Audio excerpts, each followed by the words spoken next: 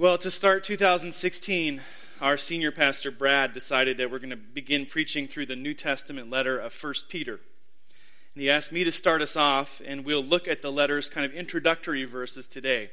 They're printed in your bulletin, or you can turn in your Bibles to 1 Peter chapter 1. The first two verses are the introduction. Maybe you've heard this before. In the days of the New Testament, people wrote letters differently than they do now.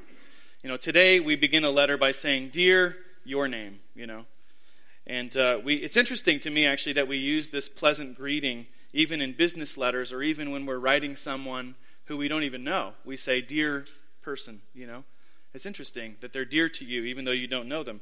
We do this, though, to begin our letters with a friendly tone. It's a positive sort of way to begin. And then after the greeting, we write the main part of our letter, whatever it is that we really wanted to write about. And then at the end, we finish the letter by saying, "Love, my name," or "Sincerely," if it's more businesslike, "my name." So we sign that at the conclusion. And so if you get a letter and there was no return address on the envelope and there was no heading on the paper, you'd actually have to turn to the back of the letter to see who it was from. Well, in the ancient times, they did things in a different order. They didn't have envelopes. They didn't have a return address. Maybe they had somebody who brought the letter and he knew who it was from. But they did things in a different order. They would start by saying who the letter is from.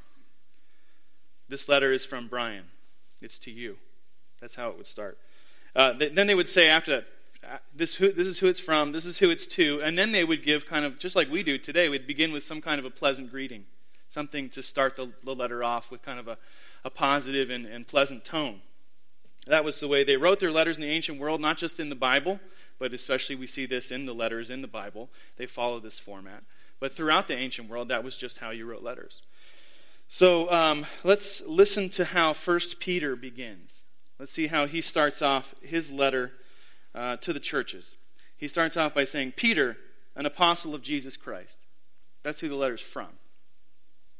"To those who are elect exiles of the dispersion in Pontus, Galatia, Cappadocia, Asia, and Bithynia, according to the foreknowledge of God the Father and the sanctification of the Spirit, for obedience to Jesus Christ, and for sprinkling with his blood." That's who the letter's to. And then he begins with this greeting. "May grace and peace be multiplied to you." There's kind of a lot of things we can do to start off looking at the letter of 1 Peter. I just wanted to look at these two verses and I say, well, there's at least three questions that arise out of these first two verses that I think are very interesting. And so I think we'll just start off by asking those three questions, and those three questions will help launch us into the rest of the letter of 1 Peter. So here's the first question. Who was Peter? And now if you've been around the Bible for a while, you generally know who Peter is because you have kind of a concept of the different stories. Maybe you've heard some of the stories about Peter, about some of the things he did when he was with Jesus or after he was with Jesus. But to me, if you stop and really think about the Apostle Peter, if you take into account who he is and what he did, I actually think he's a pretty strange and complicated person. He's contradictory. He's all kinds of opposites, all bundled together into one person. For instance, when Jesus found Peter, he was a fisherman on the Sea of Galilee. I mean, in that culture, that was pretty much a blue-collar kind of work. He's probably a strong guy. He's weathered. I mean, you worked outdoors in all kinds of seasons and in weather and in storms. The waters, and even though it's inland water, the water in that region is often salty, depending on where you're working as a fisherman. So he's a weathered kind of guy, pretty blue collar, a tough guy. But as you read about him in the New Testament, as you see what he did and the things he said, you actually learn that he's surprisingly well read. He was obviously very intelligent. He was well educated for a fisherman. He was a reader. He was a writer. He really, really knew the Old Testament. He pretty clearly had studied it really hard, probably all of his life. It's something he was passionate about. And so Peter's this interesting contradiction, a complicated kind of guy. He's a white-collar, blue-collar guy. That's one thing. He's also, as you read through the stories about him, he's a very serious guy. He's not prone to joking. He's kind of intense. When he was in, he was all in. When he did something, he did it intensely. But then on the other hand, he could do the absolute silliest things. Do you remember any stories of Peter doing silly things? My favorite one is at the Transfiguration, when Jesus is transfigured in front of the three disciples. And do you remember what Peter's reaction to this is? He didn't know what to say, and so he began talking. And he just starts kind of blathering on and on. He didn't stop talking. Yeah, I think it's comedy. I think in the story it's supposed to be funny. You're supposed to kind of laugh at Peter. And this included, by the way, in the Gospel of Mark, which was hugely influenced by Peter, which is very interesting. Peter, you could almost say Peter almost wrote the Gospel of Mark. And he records in this, oh yeah, there was that one time when I was the bumbling fool, And so it's kind of funny. He didn't know what to say, so he just kept talking. Some of us know what that's like, right? When in doubt, spit it out. That was kind of Peter's style. He did that sometimes. Or do you remember what happened? This one's more serious, but this is a great contradiction. In Matthew 16, first Jesus asks, "Who do people say that I am?" And when Peter has said that he believes that Jesus is the Messiah, the Son of the living God, Jesus says to him, "I tell you, you are Peter," which means rock. You're the rock. "And on this rock I will build my church, and the gates of hell will not prevail against it. And I will give you the keys to the kingdom of heaven, and whatever you bind on earth will be bound in heaven, and whatever you loose on earth will be loosed in heaven." But then in the story that immediately follows, the very next passage in this exact same chapter, Matthew 16, Jesus tells his disciples, "Oh, and by the way, I'm going to be killed." And Peter says, "Never! I'll never let that happen."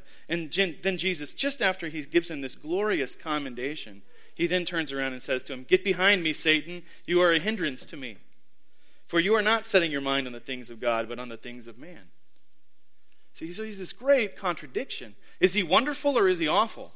He's kind of both. So another thing is Peter's a really brave guy. He spoke boldly, he spoke forcefully, but he could back it up too. Like I said, he's probably pretty strong. And do you remember when they came to arrest Jesus? Do you remember what Peter's reaction to this was? He just instantly whips out a sword and starts flailing, And he chops off a guy's ear. It's laying in the ground, and Jesus ends up healing it. He cuts a guy's ear off. So he's super brave. Immediately goes, right to action. But then just, a couple hours later, he denies Jesus. And it wasn't like he was being interrogated by the secret police either. He was replying to a simple question from a little servant girl. This little girl comes up and says, "Hey, weren't you with Jesus?" And he's like, I don't know what you're talking about, "Jesus who?" "Oh, is that guy that they have, is his name Jesus?" Talk about intimidating the little servant girl, right? 3 times he denies Jesus that night. And on a day in which Jesus was abandoned by literally everyone, Peter's failure on that night is the most outstanding one. You see? So he's a brave man and a coward. And those are just a few of the ways. I think we could spend even more time talking about who Peter was. I think those are just a few of the ways in which we see him as a complicated guy with a complicated story. There are moments of pure wonder where you say, "Wow, Peter's amazing." And then there are other moments where you say, "I wonder what in the world he's thinking," He was a fisherman and apostle, the best of guys and a major letdown. He was the most regular of Joes, and yet he was the absolute most important person in the very early history of the church.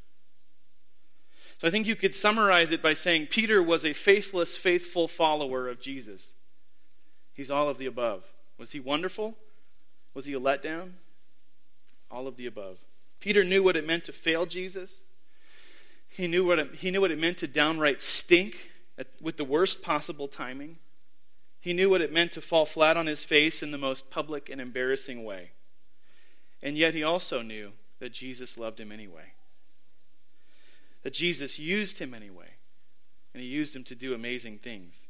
So the arc, the trajectory of Peter's life is so surprising. It's really wonderful, actually. Peter knew, when did you see in verse 2 where he says, "Grace and peace. May grace and peace be multiplied to you." Peter knew grace and peace.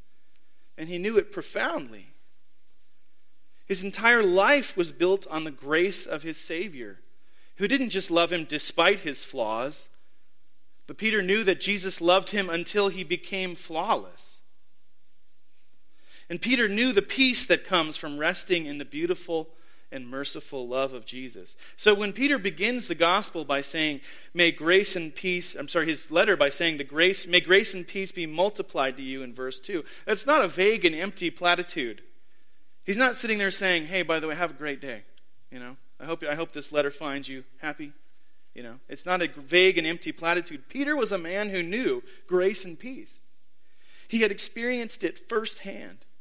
And when he wrote this letter, he was trying to help his readers find the same grace and peace. As you heard me describe the complex contradictions that make up the Apostle Peter, I hope that it sounded familiar to you. Because whenever I think about Peter, I can't help but think about us. He's pretty much like us, right? Is there any one of us who doesn't feel like we're a walking contradiction? Quick, in your mind, make a list of the 5 things that you value most in your life. What were just the first 5 things that came to mind? Now, how consistently do you live as if those were the 5 most valuable things in your life? The odds are those 5 things are a bit of a contradiction anyway. Our picture of the good life is always bigger than reality. We want to have it all. The perfect body, the perfect soul, the perfect family, the perfect job, the perfect house, and the perfect city. We want to be noticed. We want to have control. It's all so much bigger than whatever we can pull off. But that doesn't stop us from trying. So we become walking contradictions. We become like Peter. And I think Peter actually knew that. I think he knew that about his readers. I think he knew everybody else is a walking contradiction too. And that's why he writes the letter. Because he knows that the people that are going to read it are actually an awful lot like him. And they need the same thing that he found. That's what leads him to write. And he knew about that yearning for grace and for peace. And he wanted others to know where to find it. So that's the first question. Who was Peter? The second question is, to whom is Peter writing here? First off, you notice in verse 1, it says, to those who are elect exiles. I love that phrase, elect exiles. That's a pretty glorious contradiction in terms too, right? They are elect by God, chosen to be his people. It's a description that bestows an undeserved honor on the people that are reading. You are elect by God. That would bring them joy. You are God's beloved people. It's a wonderful thing to read. And yet, at the same time that they're elect by God, they're also exiles. And exiles are people that are forced out of their homes, scattered in strange lands, yearning to return to the place where they belong. And so elect exiles is a description in tension. It's like saying to those who know a wonderful sadness, right? To those people who are desperate and joyful. It's that kind of tension that's expressed there. And I think that's a wonderful description of the people of God.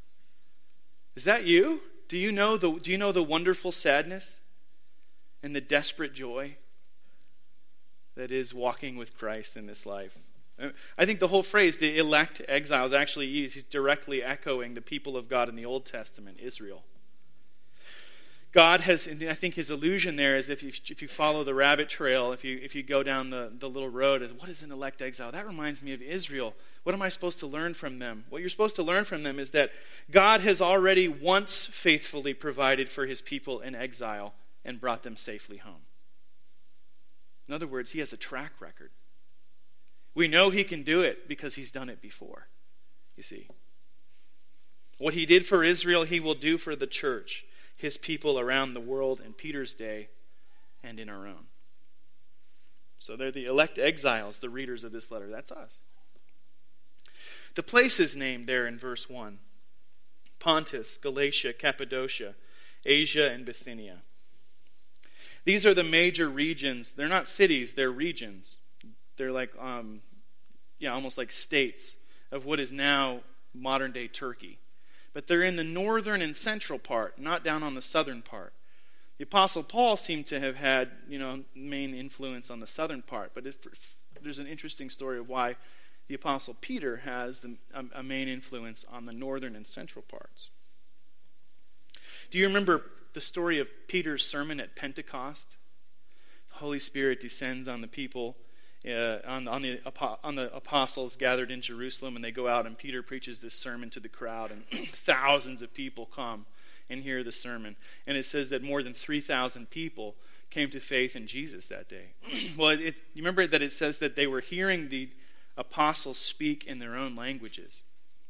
The story is that there were people from all different nations assembled in Jerusalem on that day. And the people who heard and believed were from other regions. And the story is that the reason that the people of northern and central modern-day Turkey really valued the input of Peter, why they would have really welcomed this letter, is because those churches were started by people who went from Jerusalem after hearing Peter's sermon and went back to their homes in that region and started churches there. And so they all considered Peter like their father in the faith. We heard Peter's sermon at Pentecost, and that was the beginning of our church here in this region. So that's the story of why why he sends this letter to those regions specifically, and why they would have especially been willing to receive a letter from him. Who knows how many hundreds of people across the region heard about Jesus from those very first day Christians, the Pentecost Christians. So it makes sense that Peter would be writing to these people later to follow up with them, to instruct them, to encourage them in the faith. That they had history together, And from these places, the gospel spread around the world, even eventually to Boise, Idaho. So that's who is Peter, and that's who he's writing to. The third question is, what is Peter writing about? Well, obviously, to really answer that question, we're going to have to, we'll work our way through the letter. There's 5 chapters of stuff Peter has to say. But I'll give a little bit of a bird's eye view, focusing especially on what he says here in the first couple verses. If you could write anything to the church, if you were writing a letter like this to the church, what would you say? Peter's writing a letter to all these churches out there. What would you say if you were writing a letter to the church and you knew all the churches were going to read it? What would you say? Somebody this week told me that they would say, pull yourselves together. That was the message that they had for the church. Which, maybe we need to hear that. But look again at the first 2 verses. There's actually quite a lot of content just even here in the first 2 verses. Look what he says about the foreknowledge of the Father, the one who wrote our story before the beginning of time. Look at the Holy Spirit's lifelong work of sanctification, in which he rebuilds us and reshapes us into what we were made to be. The forgiveness that comes through the blood of Jesus shed in our place. It's been sprinkled on us, which is an allusion to the Israelites sprinkling blood on their doors during the first Passover, or during the sacrifices in the temple to follow. Always a sign that somebody has died for me. That's the sprinkling of the blood. That's the symbolism of it. Notice that the 3 persons of the Trinity are represented here. Father, Spirit, and Son. Peter wanted to proclaim in this letter the good news of what the triune God has done for us. That's what he's writing about in the letter. The gospel of our God. Martin Luther, he described 1 Peter in this way. This epistle of Peter is one of the grandest in the New Testament. It is true, pure gospel. For Peter does the same thing as all the other writers in the New Testament, in that he inculcates the true doctrine of the faith, how Christ has been given to us. He who takes away our sins and saves us, as we will hear as we read through the letter. That's Martin Luther's description of 1 Peter. It's one of the grandest in the New Testament. It's true, pure gospel. Unwatered down, no ethanol in this one. So throughout the whole letter, Peter is intensely focused on the gospel. He wants his readers to know what the gospel is and to know what the gospel does. As we work our way through the letter in the coming weeks, here are some things for you to listen for. Listen. First, listen for Peter's description of how the gospel has worked out in time and space. Once upon a time, he says, they were prophets who could see the salvation to come. They could see only dimly, off in the distance, but their words were triumphant and they were true. That's his account of the prophets. Then he says, then came Jesus, the man himself. He is the Savior. He's the only person in history who always, faithfully, consistently, triumphantly did what he was meant to do. He's the only person we can ever say that about. He did what he came to do, what he was supposed to do. Through him, the people of God are lifted up from despair. And by him, even the worst things that happen to us work to build us up and not to tear us down. That's the gospel according to Peter. Then after Jesus comes us in Peter's story. Comes us. The people who trust in Jesus and not in ourselves. First Peter, he writes in chapter 1, verses 8 through 10. Though you have not seen him, you love him. Though you do not now see him, you believe in him and rejoice with joy that is inexpressible and filled with glory, obtaining the outcome of your faith, which is the salvation of your souls. Listen for that. Listen as we go through 1 Peter. Listen for the gospel, but also listen especially for how Peter describes Jesus. Who's the most important person in your life? Who's the person that you spend the most time with or think about the most? Is it your spouse, a parent, a sibling, or friend? I mean, imagine you're out in this coming week and you meet someone for the very first time. You've never met this person before, but then you discover, as you're talking with them, that they also know that most important person in your life. You're likely to hit it off with that person, right? You're likely to have a good conversation. It's going to be a joyful time. Oh, you know them too. Aha. Imagine the conversation you'll have. Think of how you would describe that person that you love so dearly. And that's what Peter's doing in this letter. He knew Jesus. He knew him face to face. And he loved Jesus. And he was loved by Jesus. And Jesus changed his world. And Jesus meant the world to him. And so listen to how he describes Jesus in this letter. And as we move through 1 Peter, listen also to how Peter describes the differences that Jesus makes in our life. How he changes everything. Peter talks about a bunch of different kinds of people in this letter. He kind of skips around from this kind of person to this kind of person. Here's you, here's you, here's you. And in each instance, he's asking, what difference does Jesus make here? And here, and here, and here. What difference does Jesus make? Peter would say, Jesus changes everything. Listen to how Jesus changes families in this letter. Jesus changes families. Jesus changes citizens. He changes our friendships. He changes our personal relationships. And even right here in the book, he talks about how Jesus changes the church. How the church needs to change in light of the gospel. Listen to how Jesus changes our daily lives. How he teaches us to pray, to live, to love. Even in suffering, according to Peter, Jesus is at work in us, changing us and rebuilding us, not tearing us down. And finally, listen also to Peter's cautions about the things that threaten to undo us. There are things outside. It's in 1 Peter 5 that we have that famous description of the devil as a roaring lion, roaming around, seeking whom he can devour. So there are threats outside of us, but guess what? We all know this already. There are also threats inside of us. Peter will describe those and caution us about those in this letter. But as you listen to Peter's description of how the gospel changes everything around us, don't forget this one most important fact. Peter did not write this letter for his readers to just know the gospel, and that's it. Look again at verse 2. Notice how he says he wrote this letter for obedience to Jesus Christ. He doesn't say, thank God for grace and peace. He says, may grace and peace be multiplied. You see, Peter doesn't just want his readers to know the gospel.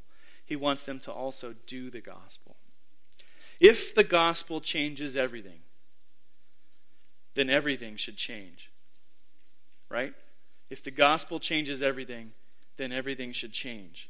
That's why Peter wrote this letter, so that his readers would know and celebrate and also live the fact that Jesus is the Savior of all the world. So as we move through 1 Peter in the coming weeks, repeat this over and over. If the gospel changes everything, then everything should change. And at every step, ask yourself, how does this change everything? How does this that I'm reading right now change everything? So we'll finish with this one last thing. I used to tell all my students when I was teaching, back in my teaching days, I used to tell all the ones that were approaching graduation, now remember, you did not do all this work, and your parents did not pay all this money for you to become a member of the Smart People Club. It's not why you did all this, so that you can walk around and say, look, I'm a card-carrying member of the Smart People Club.